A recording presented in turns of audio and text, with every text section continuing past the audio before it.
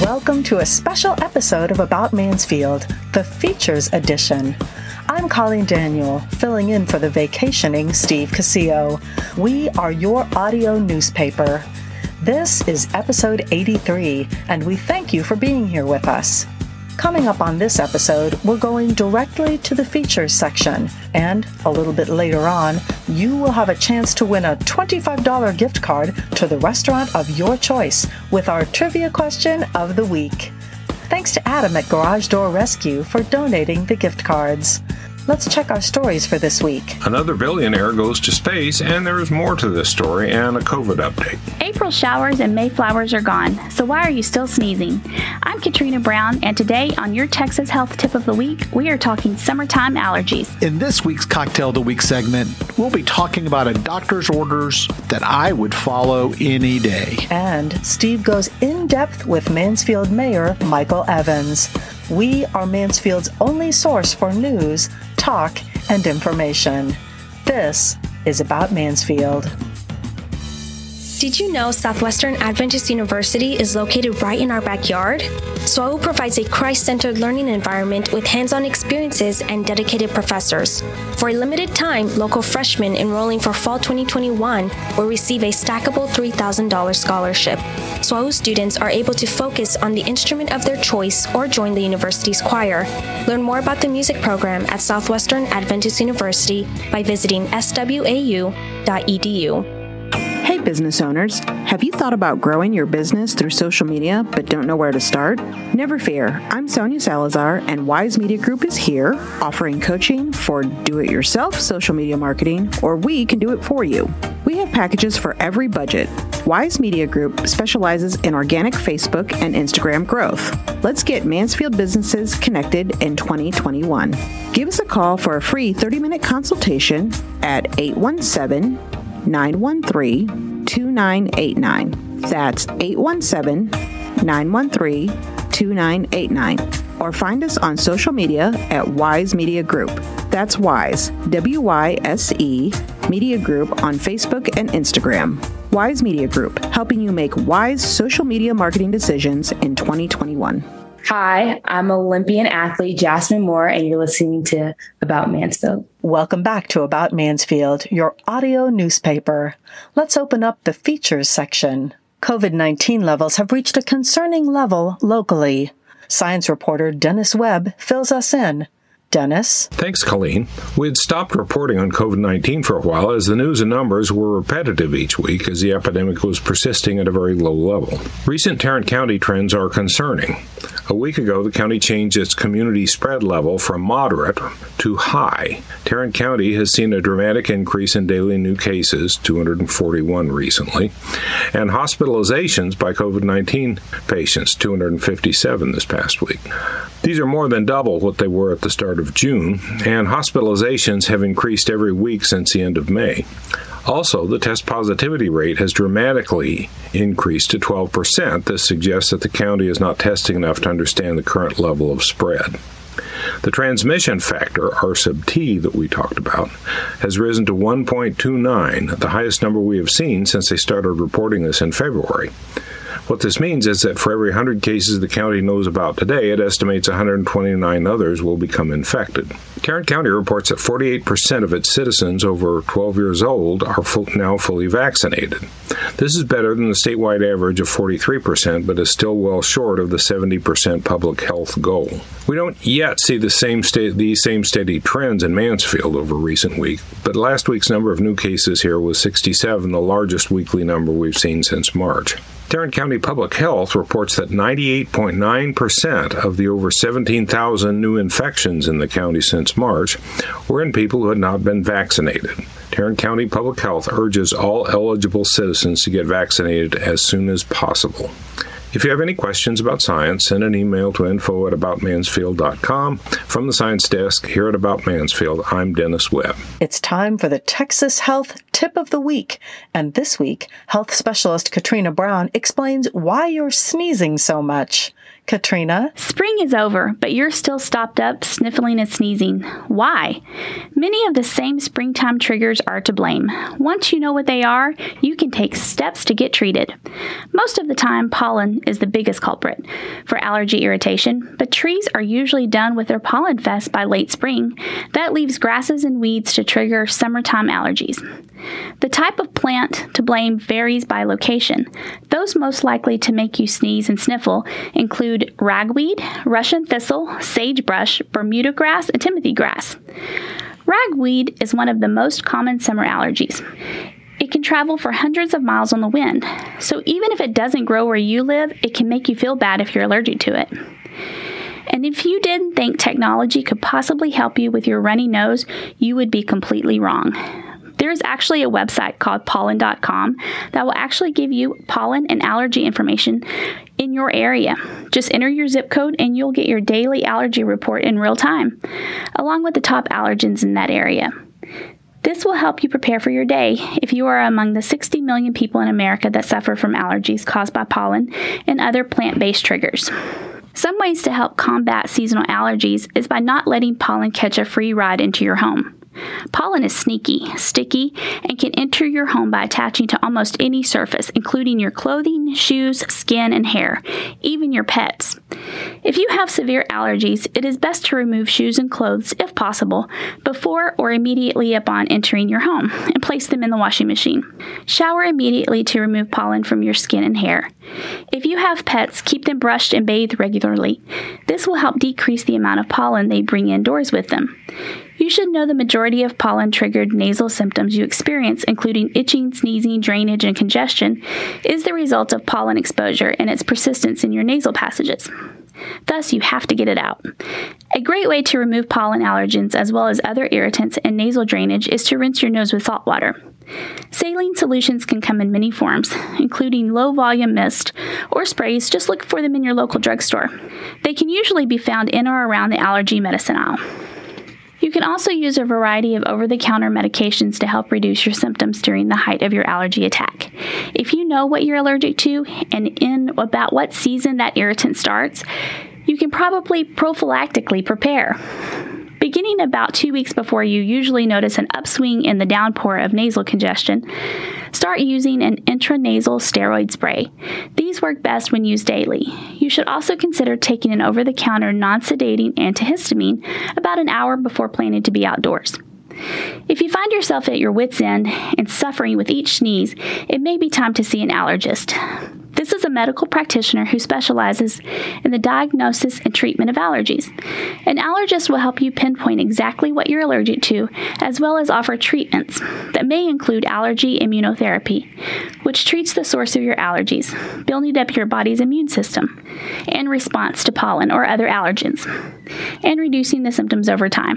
Unlike over-the-counter antihistamines and steroids, immunotherapy gets to the root of the problem and fights your allergies at the source, enabling you to get out there and enjoy the great outdoors without a box of Kleenex. Because a day without allergies is nothing to sneeze at.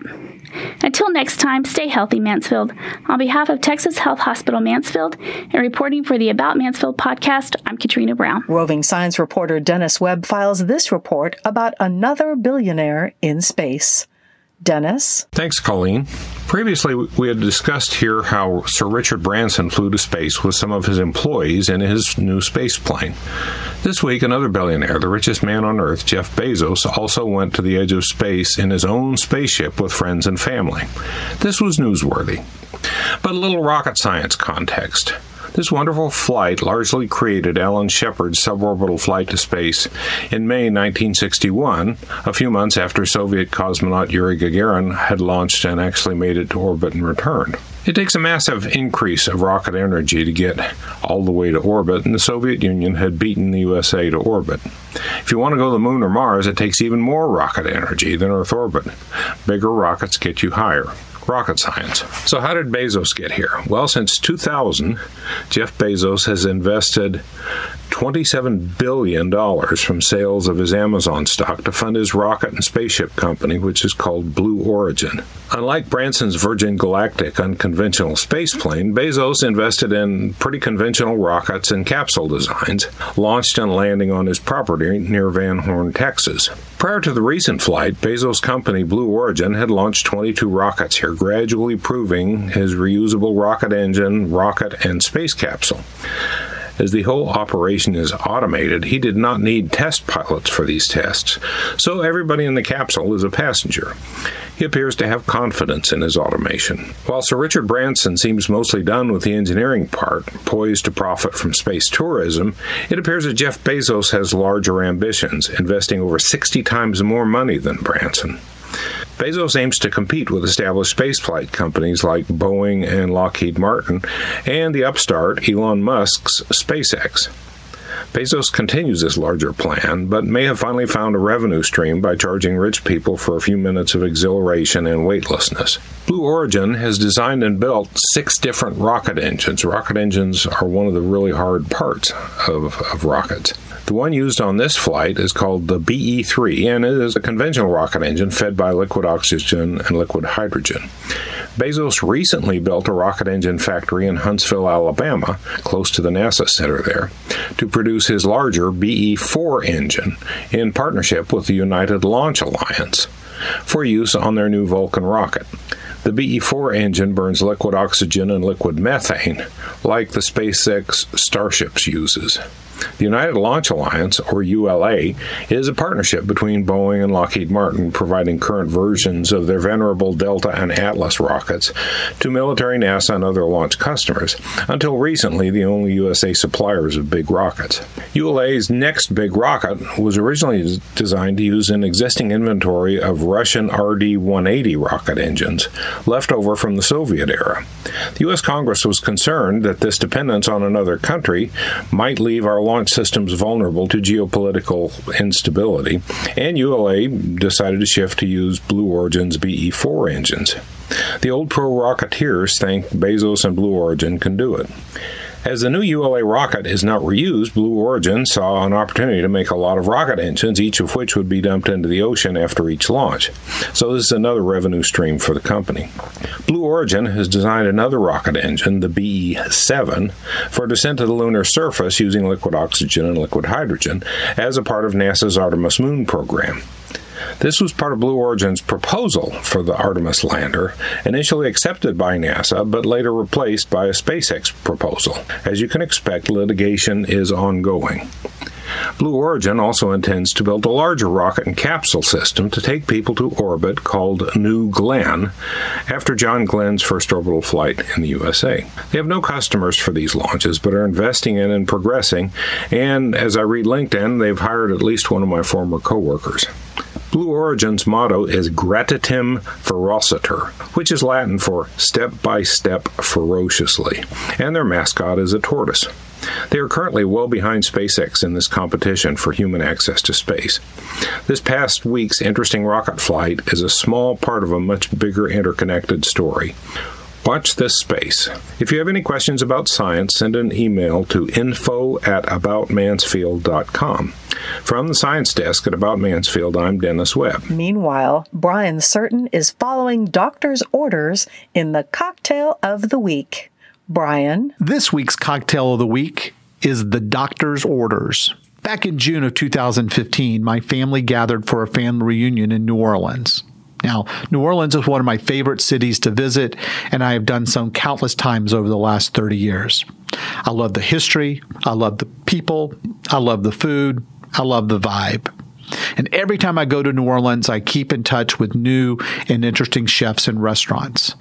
And in 2015, one of my favorite chefs, Greg Saunier, had started with Kingfish. In addition to him being at the restaurant, he brought on Chris McMillan.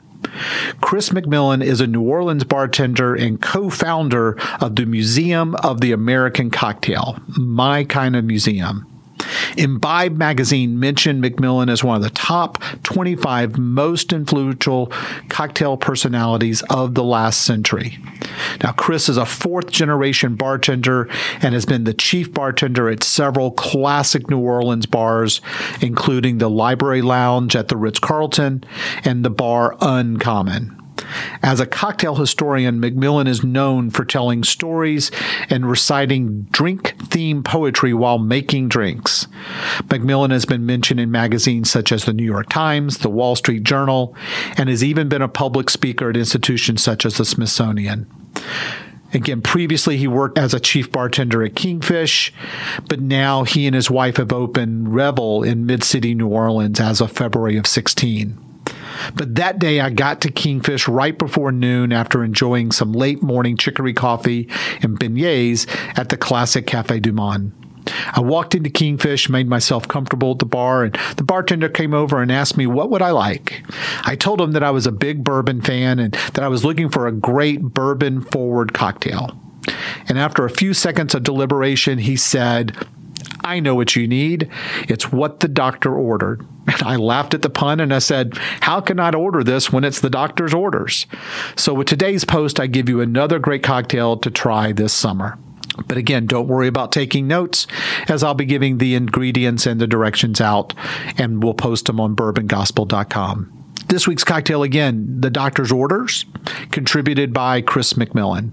Ingredients: 2 ounces of any good bourbon like Woodford, Weller's, any of the good bourbons like that. You're going to use a 1/2 ounce of white creme de cacao and 2 dashes of Benedictine. Add all the ingredients into a mixing glass and fill with ice. Stir for several minutes and then strain into a martini or coupe glass. It's really that simple. It's a classic cocktail made in a classic way, but with a new twist. The chocolate flavors along with the bourbon and the Benedictine just make for a great afternoon sipper. But as always, I'm open to hear your take and your input. You can reach me at bourbongospel@gmail.com. And until next week, as Mark Twain says, too much of anything is bad, but too much whiskey is barely enough.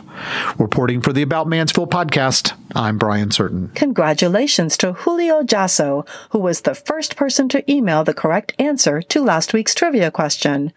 Of the 41 incorporated cities in Tarrant County, where does Mansfield rank in terms of population? According to the website citypopulation.de, Mansfield ranks as the 5th most populated city in Tarrant County, behind Fort Worth, Arlington, Grand Prairie, and Flower Mound. Julio has won a $25 gift card courtesy of Garage Door Rescue. After the break, this week's trivia question of the week. I'm Colleen Daniel, and this is About Mansfield. Your logo or emblem defines who you are, so why not show it off with custom printed shirts?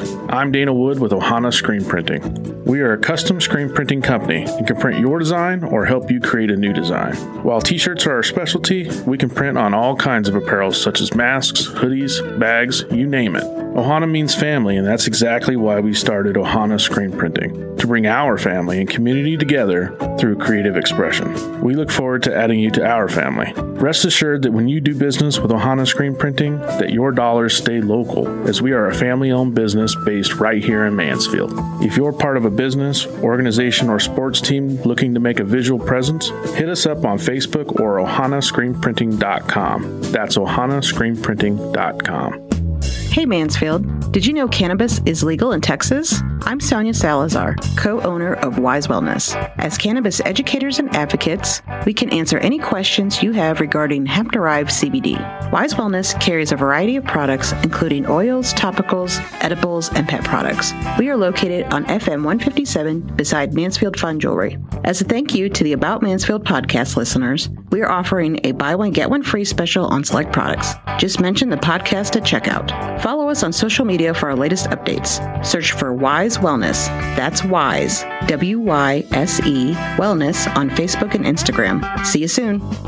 Hi, this is Kyle Teixeira with We Are TPM, and you're listening to About Mansfield. It is time for the highly coveted, wildly popular trivia question of the week. The first person to email the correct answer to trivia@aboutmansfield.com will receive a $25 gift card to the restaurant of your choice, courtesy of Garage Door Rescue. Fireman owned since 2007, when it comes to your garage door needs, Garage Door Rescue provides fast and reliable results. You can find them on the internet at garagedoorrescuellc.com. Let's get to this week's question. To date, there is just one former U.S. Congressman buried at the Mansfield Cemetery, located on West Kimball Street near South 4th Avenue. This week's question is, name the United States congressman who is buried at the Mansfield Cemetery, and in what year did he die? Email your answer to trivia@aboutmansfield.com. Again, what is the name of the U.S. congressman who is buried at the Mansfield Cemetery, and what year did he die? Good luck, and thanks to Adam at Garage Door Rescue for the gift card. Coming up after the break, Steve talks with Mansfield Mayor Michael Evans. We are Mansfield's audio newspaper, your only source for news, talk, and information. This is About Mansfield. Hey, it's Steve Casillo, and I want to take a second to tell you about Podcast Mansfield Recording Studio. It's where we record and produce the About Mansfield episodes. Podcast Mansfield is a full-service studio with recording, editing, mixing, and mastering capabilities. Can even help market your podcast. Podcast Mansfield is home to such great locally produced shows such as Ask Philip, On the Mark, Grown and Unfiltered, and Daughter of the Other Woman, just to name a few, and handles post-production duties for remote clients such as Coaching Through Chaos out of San Diego and Epic Voices and Conversations from Palm Springs. So whether you're a hands-on person who just needs a place to record your podcast or need advice from concept to completion, Podcast Mansfield is there to help. Conveniently located on Heritage Parkway just off of 287 right here in Mansfield, mention the About Mansfield podcast and you get to record your first episode at no charge. For more information on starting your podcast, or if you're just looking for a better place to record, Podcast Mansfield Recording Studio can be found on the internet at podcastmansfield.com. That's podcastmansfield.com. In 1999, Mansfield Cares was founded to be the safety net for those in need in our great city. Mansfield Cares built the first free medical, dental, eye clinic and the warehouse that is home to the only food bank in Mansfield. Our city's 7 food pantries, Feed the Kids program, Back to School Bash, and college scholarships have all benefited from Mansfield Cares. Become a part of Mansfield's safety net. Donate today at mansfieldcares.org. That's mansfieldcares.org. Welcome back to another segment of About Mansfield. I'm Steve Casillo as we make the transition from news to talk. And in the studio today, some people know him as Pastor Evans. Some people know him as Mayor Evans. Today, we are going to get to know Michael Evans. Michael, welcome to About Mansfield. Thank you so very much. It's good to be here today. And some people know you as Dr. Evans. Yes, sir, they do. Michael is suffering from, I'm sure we all have, allergies. Yeah, I'm an allergy guy. But yeah, I wear several hats. And, it has a lot to do with where I come from and just my own makeup. I'm kind of like that. I'm a type A guy, ADHD and all of that stuff. So I am that guy. So we're going to find out, you had mentioned this is where you came from. We're going to talk about Michael Evans. We're not really going to get into much politics. We're not going to get into much religion. We're going to get into the life and times of Michael Evans, because people, they, like I said, they know you as a pastor. They know you as a mayor. They know you, but they don't really know, or they may not know Michael Evans. So let's go all the way back to the beginning. Where were you born? I was born in Houston, Texas. I was born in Mercy Hospital, located in the part of Houston known as Sunnyside. So, so I'm a kid from born in Sunnyside, attended church in 3rd Ward, and lived a while in 5th Ward. So I kind of lived all over the Houston area. My parents married when they were young. Mm-hmm. My dad was in Vietnam, and it really affected our lives. My dad went to Vietnam, and of course, Vietnam came back with him. And it really caused turmoil in the family. I mean, we were trying to live through that. There were no PTSD diagnosis then. My dad, even today, is 100% disabled from Vietnam, because of Vietnam. But it caused the family to split. when I was 8 years old. So I had leadership duties as early as an 8-year-old, looking after my younger sister. My mom depended upon me to make sure that my baby sister would get to the bus stop. That was my job. Yeah. And also that I'd get to school, which was a couple of miles down the road. And I didn't want to let my mom down. Didn't want to let my parents down. I'm happy to say that my dad's doing very well now. We talk every other day. Same with my mom. But I was supported quite a bit by not just me, but our family, the siblings. We were supported by my grandparents on both sides, and they took very good care of us. But that early sense of responsibility came because I did not want to let mom down. Right. And, do your parents still live in Houston? They are, yeah. As a matter of fact, my parents are there. My in-laws are there. My in-loves is what I call them. They're there as well. So right now, Lisa and I, that's my wife, and I've got a younger son and a granddaughter now who is here in the Metroplex.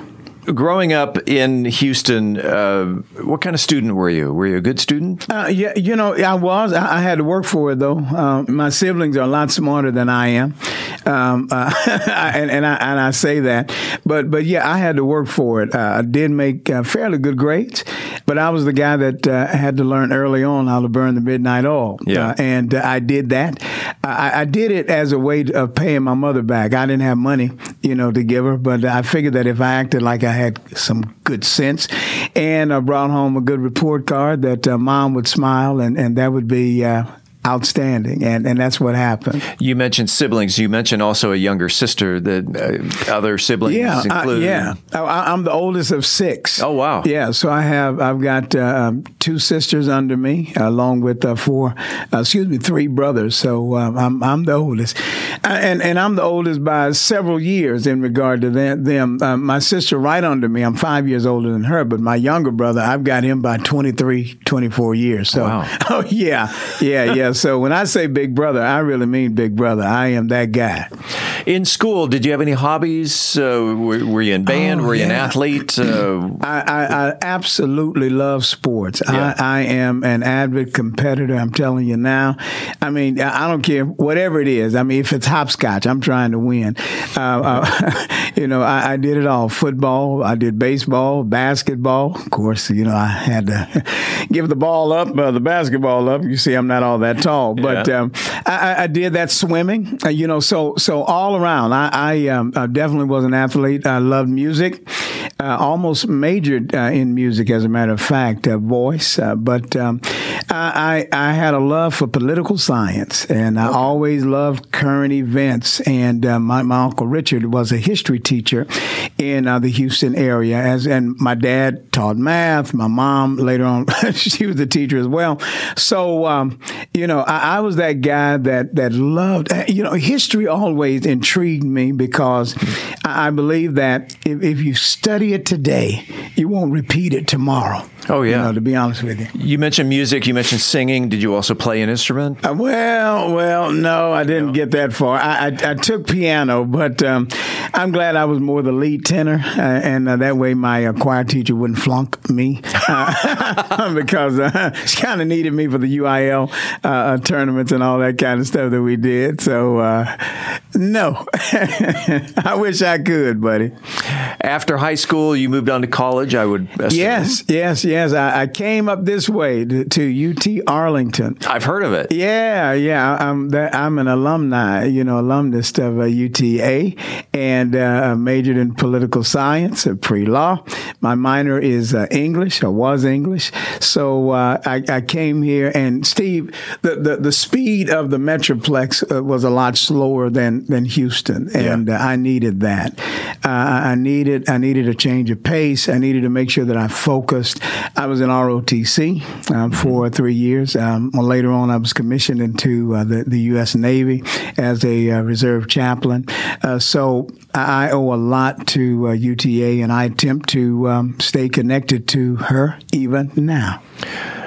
Okay, so you mentioned that you were the the chaplain, reserve chaplain. Right. At what point did it lead you to religion and becoming a pastor? I always believed that you need to have a moral compass. Sure. I learned that early because we were in the inner city. So there were choices that I had to make early on in life. I mean, as I walked to school, I would pass people who would, they would be selling drugs or here, won't you try this and try that? But again, my drive was making sure my family and also my younger siblings that I it's crazy, but even as a kid, I knew that they were looking up to me, and I felt that if I stepped off, if I did something that wasn't quite right, I would be affecting even their lives. So my parents and grandparents were avid church attenders, Now, it was two different styles of worship. On one side of the family, it was the pipe organ. On the other side of the family, it was wood floors and stomping your feet gospel music. So I was exposed to all of that, Steve, and that really helped to guide me. And I wanted to be a civil rights attorney, but I believe that I was called to ministry around my junior year in college. Okay. And it called me, and I answered. I've always believed that there's something bigger than us. I believe in God even now, and I think that's my guiding principle for service and leadership. How'd you meet your wife? We attended the same high school. Oh, okay. But we ran in different circles. I mean, my wife, I am definitely the extrovert. I'm the guy that jumps out and, hey, how you doing? Lisa is the more quiet, reserved, serious person. And so we ran in different circles. I was kind of the silly guy, having a great time in high school. I loved high school. Yeah. We met, believe it or not, in the graduation rehearsal line in 1984, May 1984. I was done with school December 1983. All right. So I hid the letter from my mom that said I was done with school. You wanted to keep going to school? I wanted to stay in high school, man. Wow. You really did like school. I loved high school. I'm telling you, I wasn't ready to grow up, but I hid that letter. As a matter of fact, funny story, I'm 54 now. And about 10 years ago, my mother says to me, no joke. 10 years ago, my mother says, look what I found. I was too dumb to dispose of the letter. I hid it. Oh. And no joke, so I told my mom, I said, well, it's too late now, honey. Ain't a thing you can do now. So you took an extra semester. I took an extra semester, met my wife, this beautiful girl. And, from there we grew and we fell in love, and we did something that both of our parents told us not to do. Do not get married in college. We did. And that's been 30 some odd years ago now, 35 years ago, and 35 years ago. And here we are. The two of you have kids? Yeah. We have a 27-year-old who's married. He lives in Austin. He is a lobbyist at this time. As a matter of fact, he and David Cook, he was working with our representative this past legislative session, and even now on those matters that's important to our denomination of the Baptist General Convention of Texas. We are, people, if people ask that question, they say, well, you're a conservative Baptist. I say, yes, I am.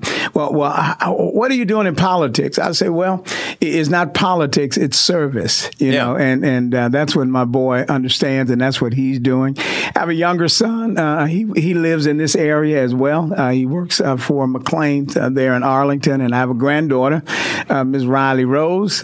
She is the apple of our eye, my wife and I, and that's my family. That's where my time is spent in my off days. There you go.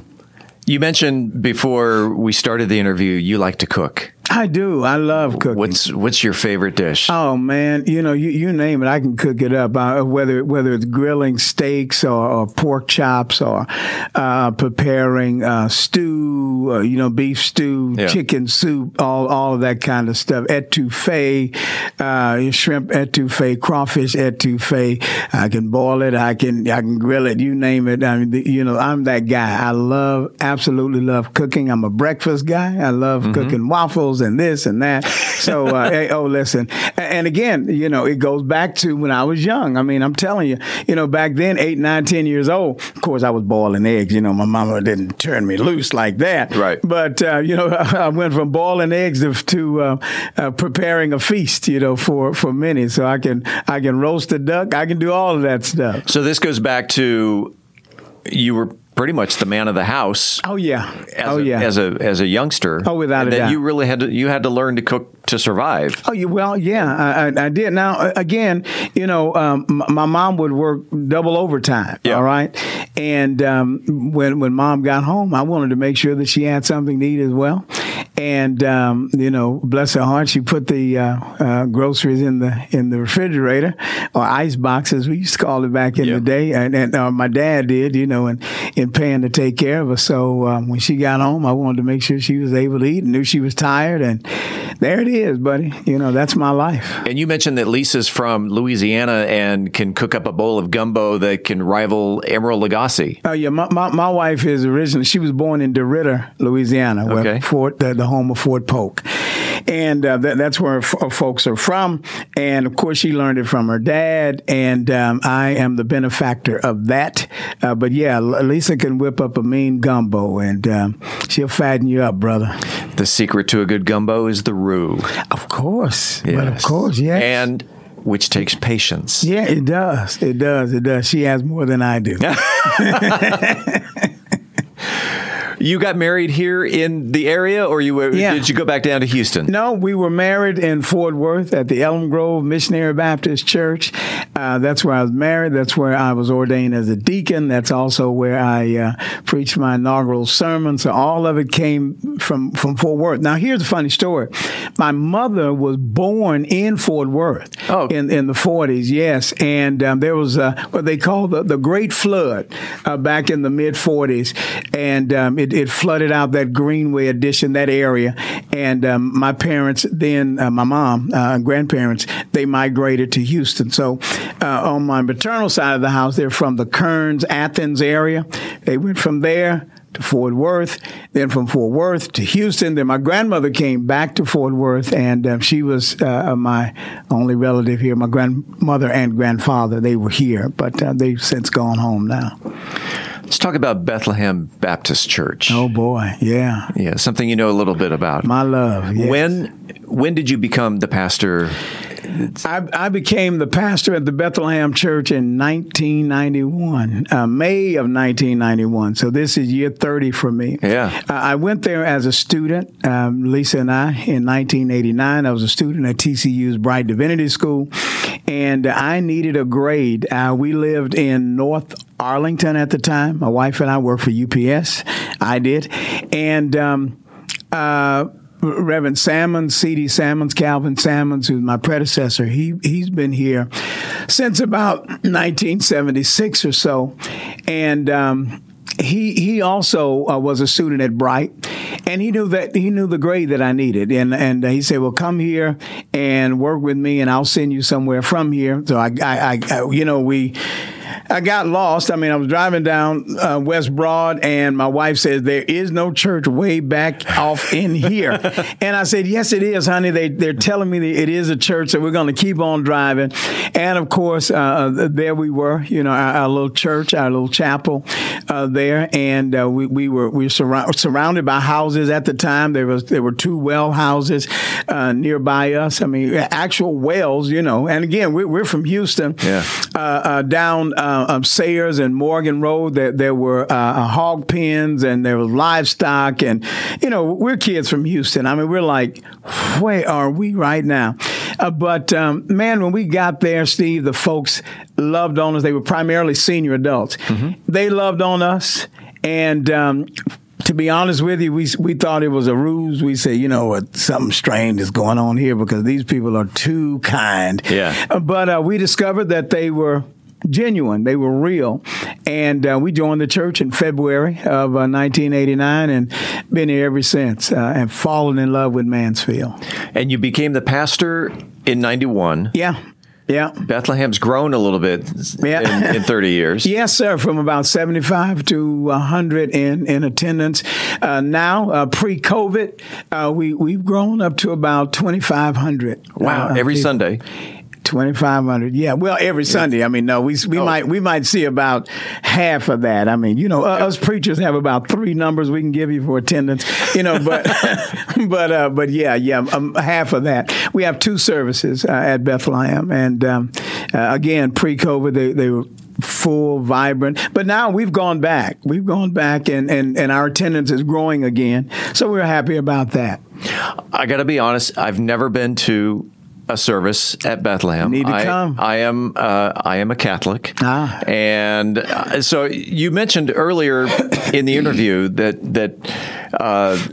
the church could either be pipe organ or it could be wood floors with the stomping. Oh, yeah. Are we talking gospel music? Man, I mean, are you kidding? I'm talking real gospel music. I mean, toe tapping, dancing in the aisles, gospel music. Now, you mentioned Catholic. My mother was Catholic. Okay. So I attended mass with my mother on Fridays. So I would be with Mom on Fridays at mass, my sister and I, and then I would be with my grandparents at the Baptist church. So I had an opportunity to see both lives. I tell you this, at one point, no joke, as a kid, I was about 12 years old. The priest came to bless our house. Mm-hmm. And my stepfather, after the priest had blessed the house, my stepfather asked the priest, what would you like to drink? I'm just like, I'm white as a ghost. I'm like, did this guy just ask the preacher if he wanted something to drink? The preachers don't drink, but my mom says, oh, well, the Catholic priest does. I said, you know what? I want to be that guy. Then she says, no, but they don't get married. I said, well, that's not the place for me. So I said, give him a high five, love him and appreciate him. But no, I want to marry one day. So there you go. That was it. And of course, here I am now. I'm stuck on the gospel music because I'm a big lover of blues. Yeah. And you probably know that gospel music and blues just depends on which side of the railroad tracks you're on. They go hand in hand. Well, they do. As a matter of fact, one grew out of the other. Right. And more so blues out of the gospel, out of the genre, out of the pain of the people. And that's where that comes from. And here's a fun fact. Okay. We just recently our church was in a gospel music video that was nominated for a Dove Award, which is the gospel music's equivalent to the Grammys, and that's with some of our famous Mansfield residents, Tamala and David Mann, who are here, and they shot the video at the church. I've got a part in it, and others of us do as well. I've been trying to get them on the show. I think we can make that happen. Okay. Yeah, I've sent them multiple messages and I'm hearing crickets, but they're awesome people. Yeah. You know what's funny about them is that you don't get any of that aura, that prima donna aura, not from the Manns. They are down to earth folks. Miss Tamala Mann actually lived in Mansfield as a child. Mm-hmm. Yeah. So, just great people. What goes through your mind when news comes out of the multi-mega millionaire, mega priests come out and say, I need to raise funds for a new jet? Are they really doing it for their flock? I guess it varies from person to person. I know what might happen if I ask for a new jet, or a jet in general. Yeah, a jet. Yeah, where are you going, brother? Might be one of those questions. I deal with in regard to ministry. I guess I'm way down here. I think being grounded down to earth is the place to be. I believe in servant leadership. I don't think that you should ask people to do anything that you're not willing to do yourself. And you know, the crowd that I work with, run with, serve with, we don't have jets. I mean, you know, we have our hands and our feet, and we use that to help people. You're leading by example. You know, I try. I've been blessed to be that kid that saw people serving. You know, whether it's in my upbringing, and that is the life for me. I don't walk on water. I don't have wings, you know, underneath my shirt here. I just believe that it's the right thing to do. And you know what? I just feel good doing it. You know, I think that when you see what other people go through, that it kind of quells or calms down any complaints that a person can have themselves.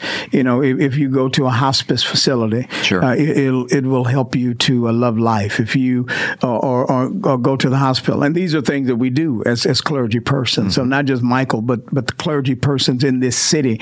When you do that, it helps you to stay in touch with reality. Yeah. The fact that you have to perform or officiate funerals. Oh God.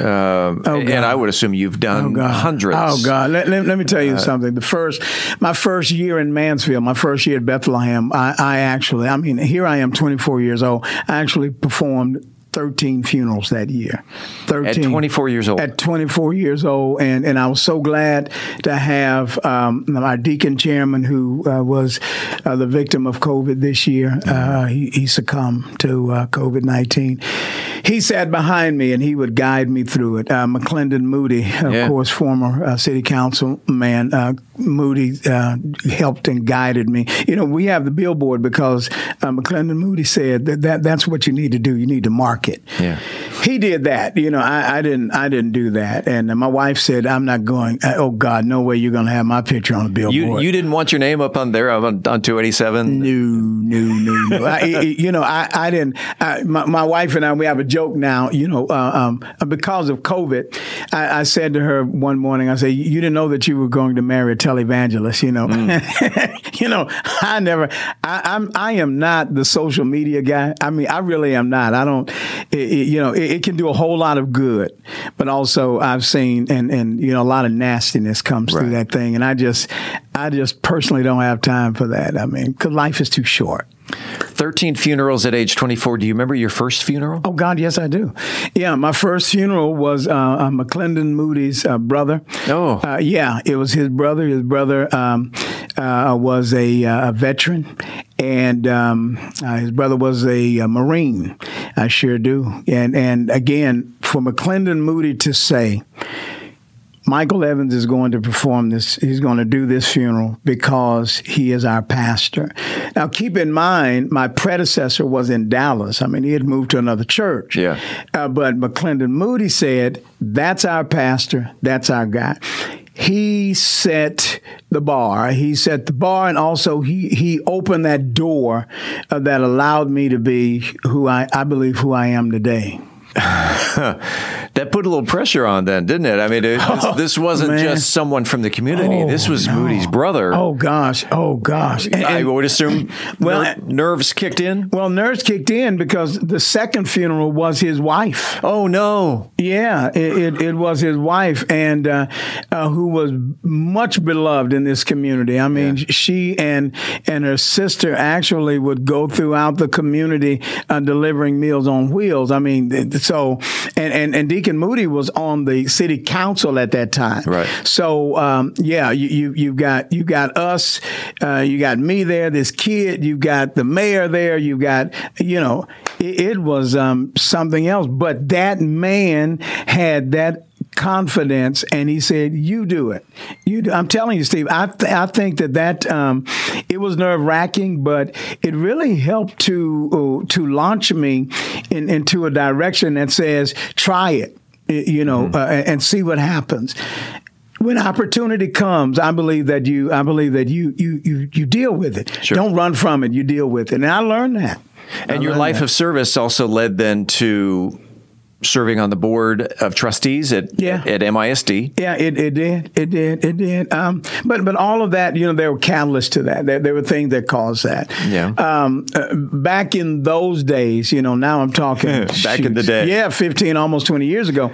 Well, actually 30 years ago, we developed a partnership with MISD. I mean, we worked with, shoot, Steve, at one point we had like 3 superintendents in like 5 years. No joke. We had kids, in particular, on the west side. I'm talking about the West Broad corridor. Right. Now that I'm older, I know the west side is more than just West Broad. But then who could not read? They were 15 and 16 years old, and I asked them to read a passage in the Bible, and these kids couldn't read, and I'm wondering, what is this about? So we started a partnership with them, and then in the summertime we would rent Irma Nash for $1. And those teachers in our church who were off for the summer, they actually were a part of our program, and we taught the 3 R's, and we did remediation classes for kids with TOS. All over, not just on West Broad, but it grew, and I think we served right about 500 to 600 kids, to be honest with you. And then later on, we connected with the Bush administration and started to link these children up with jobs. So you would come, you get remediation, and then you will get a job. Nice. And it worked out. But all of that, then it led up to my service on the school board itself. When we were lobbying for PhDs or EDDs, people with doctorate of education to serve in the SPED program, special ed program. Right. And we were able to get that. So, it made for a great time. I was a part of an awesome team of people. How long were you on the school board? I was on the school board for 10 years. I served as the president for 2 terms. And it was, I call it glory days. I have worked with some of everybody on that team, fantastic. And I know that Michelle has a good team as well that she works with, Michelle Newsom. Yep. But to a person, the children were the priority. To a person. And let me tell you something. If you want to galvanize a group and get people together to do great things, you have a common goal. And that was it for us. And, and I'm smiling because, it was during those years that we were grade A. It was during those years when, we were the top ISD in the state. I'm just smiling because our team of 8 really worked hard to get things done. Michael, I've never seen you not smile. Well, there are times. I would assume. All right. What's the most difficult decision you've ever had to make as a pastor? Oh, boy. There was it pops right into my head. Yeah. There was a theft that took place, and we know who did it, and we knew who did it. And the person said that they didn't do it. And but again, they stole church property. Hardest decision in the world was to call a church meeting and to actually, have the accuser in front of us. And that person was suspended from fellowship. And that was hard to do. But we sent counselors to him every week. All right. At the end of that year, December 31st, that particular year was a Sunday. And that person came down the aisle, said, "I did it. I'm sorry." And he was fellowshipped back into the church. That was a hallelujah. Because you forgive and you move on, and that person is doing well today. Doing fine today, So, that was the hardest thing I ever had to do. And then there's been some other things, but usually it's disciplinary matters that come up that breaks your heart. Yeah, it does. What's your favorite passage of the Bible? And I have so many. Jeremiah 29:11, where the Lord God says that I know the plans that I have for you. They are for your good, not for, your destruction, not for what he's talking about there is he's saying that, no matter what you go through in life, know that it's going to be all right. Know that I have a bigger plan for you. So, yeah, that Jeremiah 29:11. And then when you think about that, when you read that entire chapter, Jeremiah is telling them, you're going to be in captivity. You're going to be in Babylon. You're going to be there for a while. And now that you're there, you make the best out of a bad situation. I mean, really, if you read that, I mean, that's what you have, you know. So it is that. Because there are times when we don't really understand what God is doing with us or through us, to be honest with you. It's a daily thing. It is a daily thing. It is a daily thing. Yeah, but it's all right. What made you run for mayor? You know, this might sound kind of hokey, but I felt the calling to do it. Our city, our city is in a good place. My predecessor, David Cook, did a great job. And the team that he led did a great job. What called me out was that hope, that vision for what Mansfield can be and will be. Mm-hmm. And by that I mean, you know, when I got here, there were 15,000 people, you know, in regard to a residency here. Right. Now there are roughly 80,000. And our taxes are here, high. You hear that, you know, all the time. And you say, okay, how do we strike that balance that makes Mansfield that great place? And I really mean it, that great place for people to live, learn, and play. So how do you do that? And I believe that the way that you balance that out is you galvanize, you leverage the level of intelligence that you have on the city council.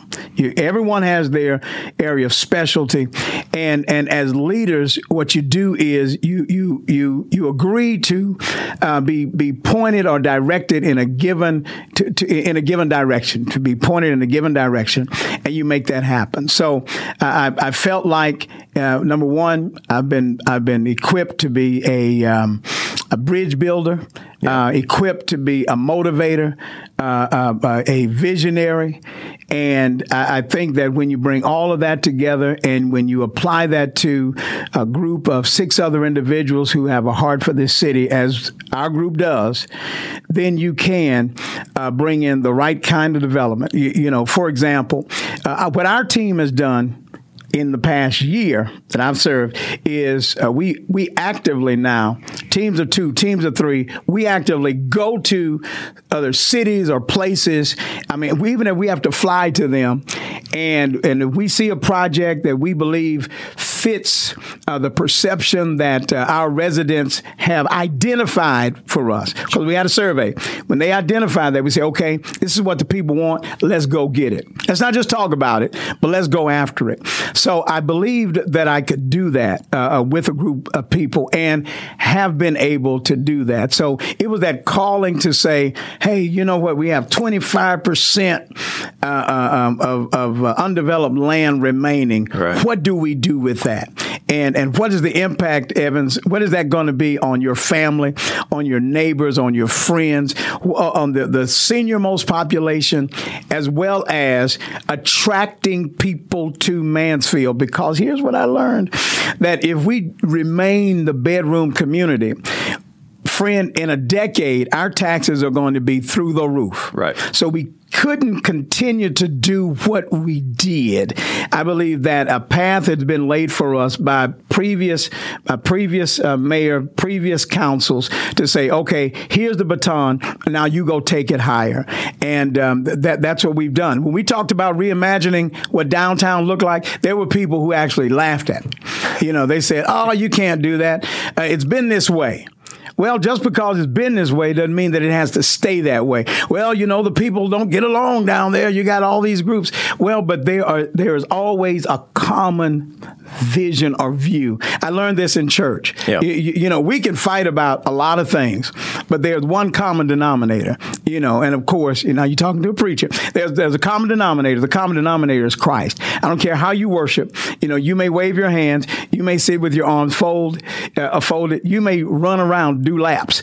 You may just sit there and say, thank you very much, great sermon today, and leave. But there are commonalities. So I've been blessed with the opportunity of finding those and galvanizing folks around them. And we make and we get it done. We get it done. And so all of that, the possibilities call me. You mentioned at the last city council meeting, and then you announced it the next day on this podcast, you will be running again for mayor in 2022. Yes. And so, as I do with all political candidates, sure. When the time comes, you will be back here in the studio, and I'm going to ask you, Michael Evans, why are you running for re-election? Sure. And sure. You'll be given ample time to answer that question. This pending whether you have an opponent or not. Now, because I have never interviewed Larry Brosh because he's never had an opponent. A good guy, Larry. Yeah. So I look forward to that day when I can ask you as a candidate. Sure. We will get into politics more specifically. Not a problem. Not a problem. But I sure appreciate the fact that you come on here every other. It's every other Wednesday is when it's released. You come in here every other Tuesday and you give us the city council update. And what I do want to get into, this is the part of the interview where people really get to know Michael Evans. All right. It's called the lightning round. Okay, let's do it. Let's go. Okay, it's a very simple game of this or that. And I forgot to ask you. No. Before we get into the lightning round, I have two more questions. Everyone has a superpower. People may not know that they have a superpower, but everyone has a What's Michael Evans' superpower? You know what? I believe it's LOVE. I believe it's love. I believe that that's something that's in you. Either you have it or you don't. And I kind of freak people out because even when they're angry with me, and I might be angry with them, I'm not able to hold that. I don't hold grudges well, and I think that has a lot to do with my faith. I just don't do that. I think it takes too much energy, too much time, and if you're grimacing at me and I'm grimacing at you, one of us is going to get a headache. So I don't like headaches. So I tend not to do it. I tell you something funny. There have been people, bless their hearts, they might say some pretty nasty things and on social media, and if I see them out somewhere, I mean, it's just in me, even in this COVID environment, to just go give them a hug. Yeah. Now it freaks them out, but to me, life is too short for that. That means stuff. So I would say LOVE, brother. That's why you do it. I'm a hugger too. Yeah, and there's nothing mushy. I mean, I just don't have time enough to be trying to be mad with you or hate you. I just don't do that. Michael Evans, what's your favorite ice cream? Rocky Road ice cream. Road. That is, it's because it's kind of like my personality at times. You get a little marshmallow, and then you get a little nuts. I am that every now and then. And then there's that sweetness in there, and of course it's chocolate ice cream. So, I'm Rocky Road guy. Here comes the lightning round. All right. Night or day? Day. Text or phone call? Oh, gosh, phone call. Coke or Pepsi? Coke. Give or receive? Oh, God, giving. Old Testament or New Testament? Both. Both? Yeah, gotta have both of them. London or Paris? Paris is romantic. Would you rather have knowledge or wealth? Oh, God, knowledge. Apples or oranges? Oranges. I think I know the answer to this one. Would you rather be the life of the party or a wallflower? Oh, gosh, the life of the party, Life of the party. I think we already got into that. Oh, yeah. All right, final one. Gospel or jazz? You know what? I'm a lover of both. I know you are. Oh, I really am.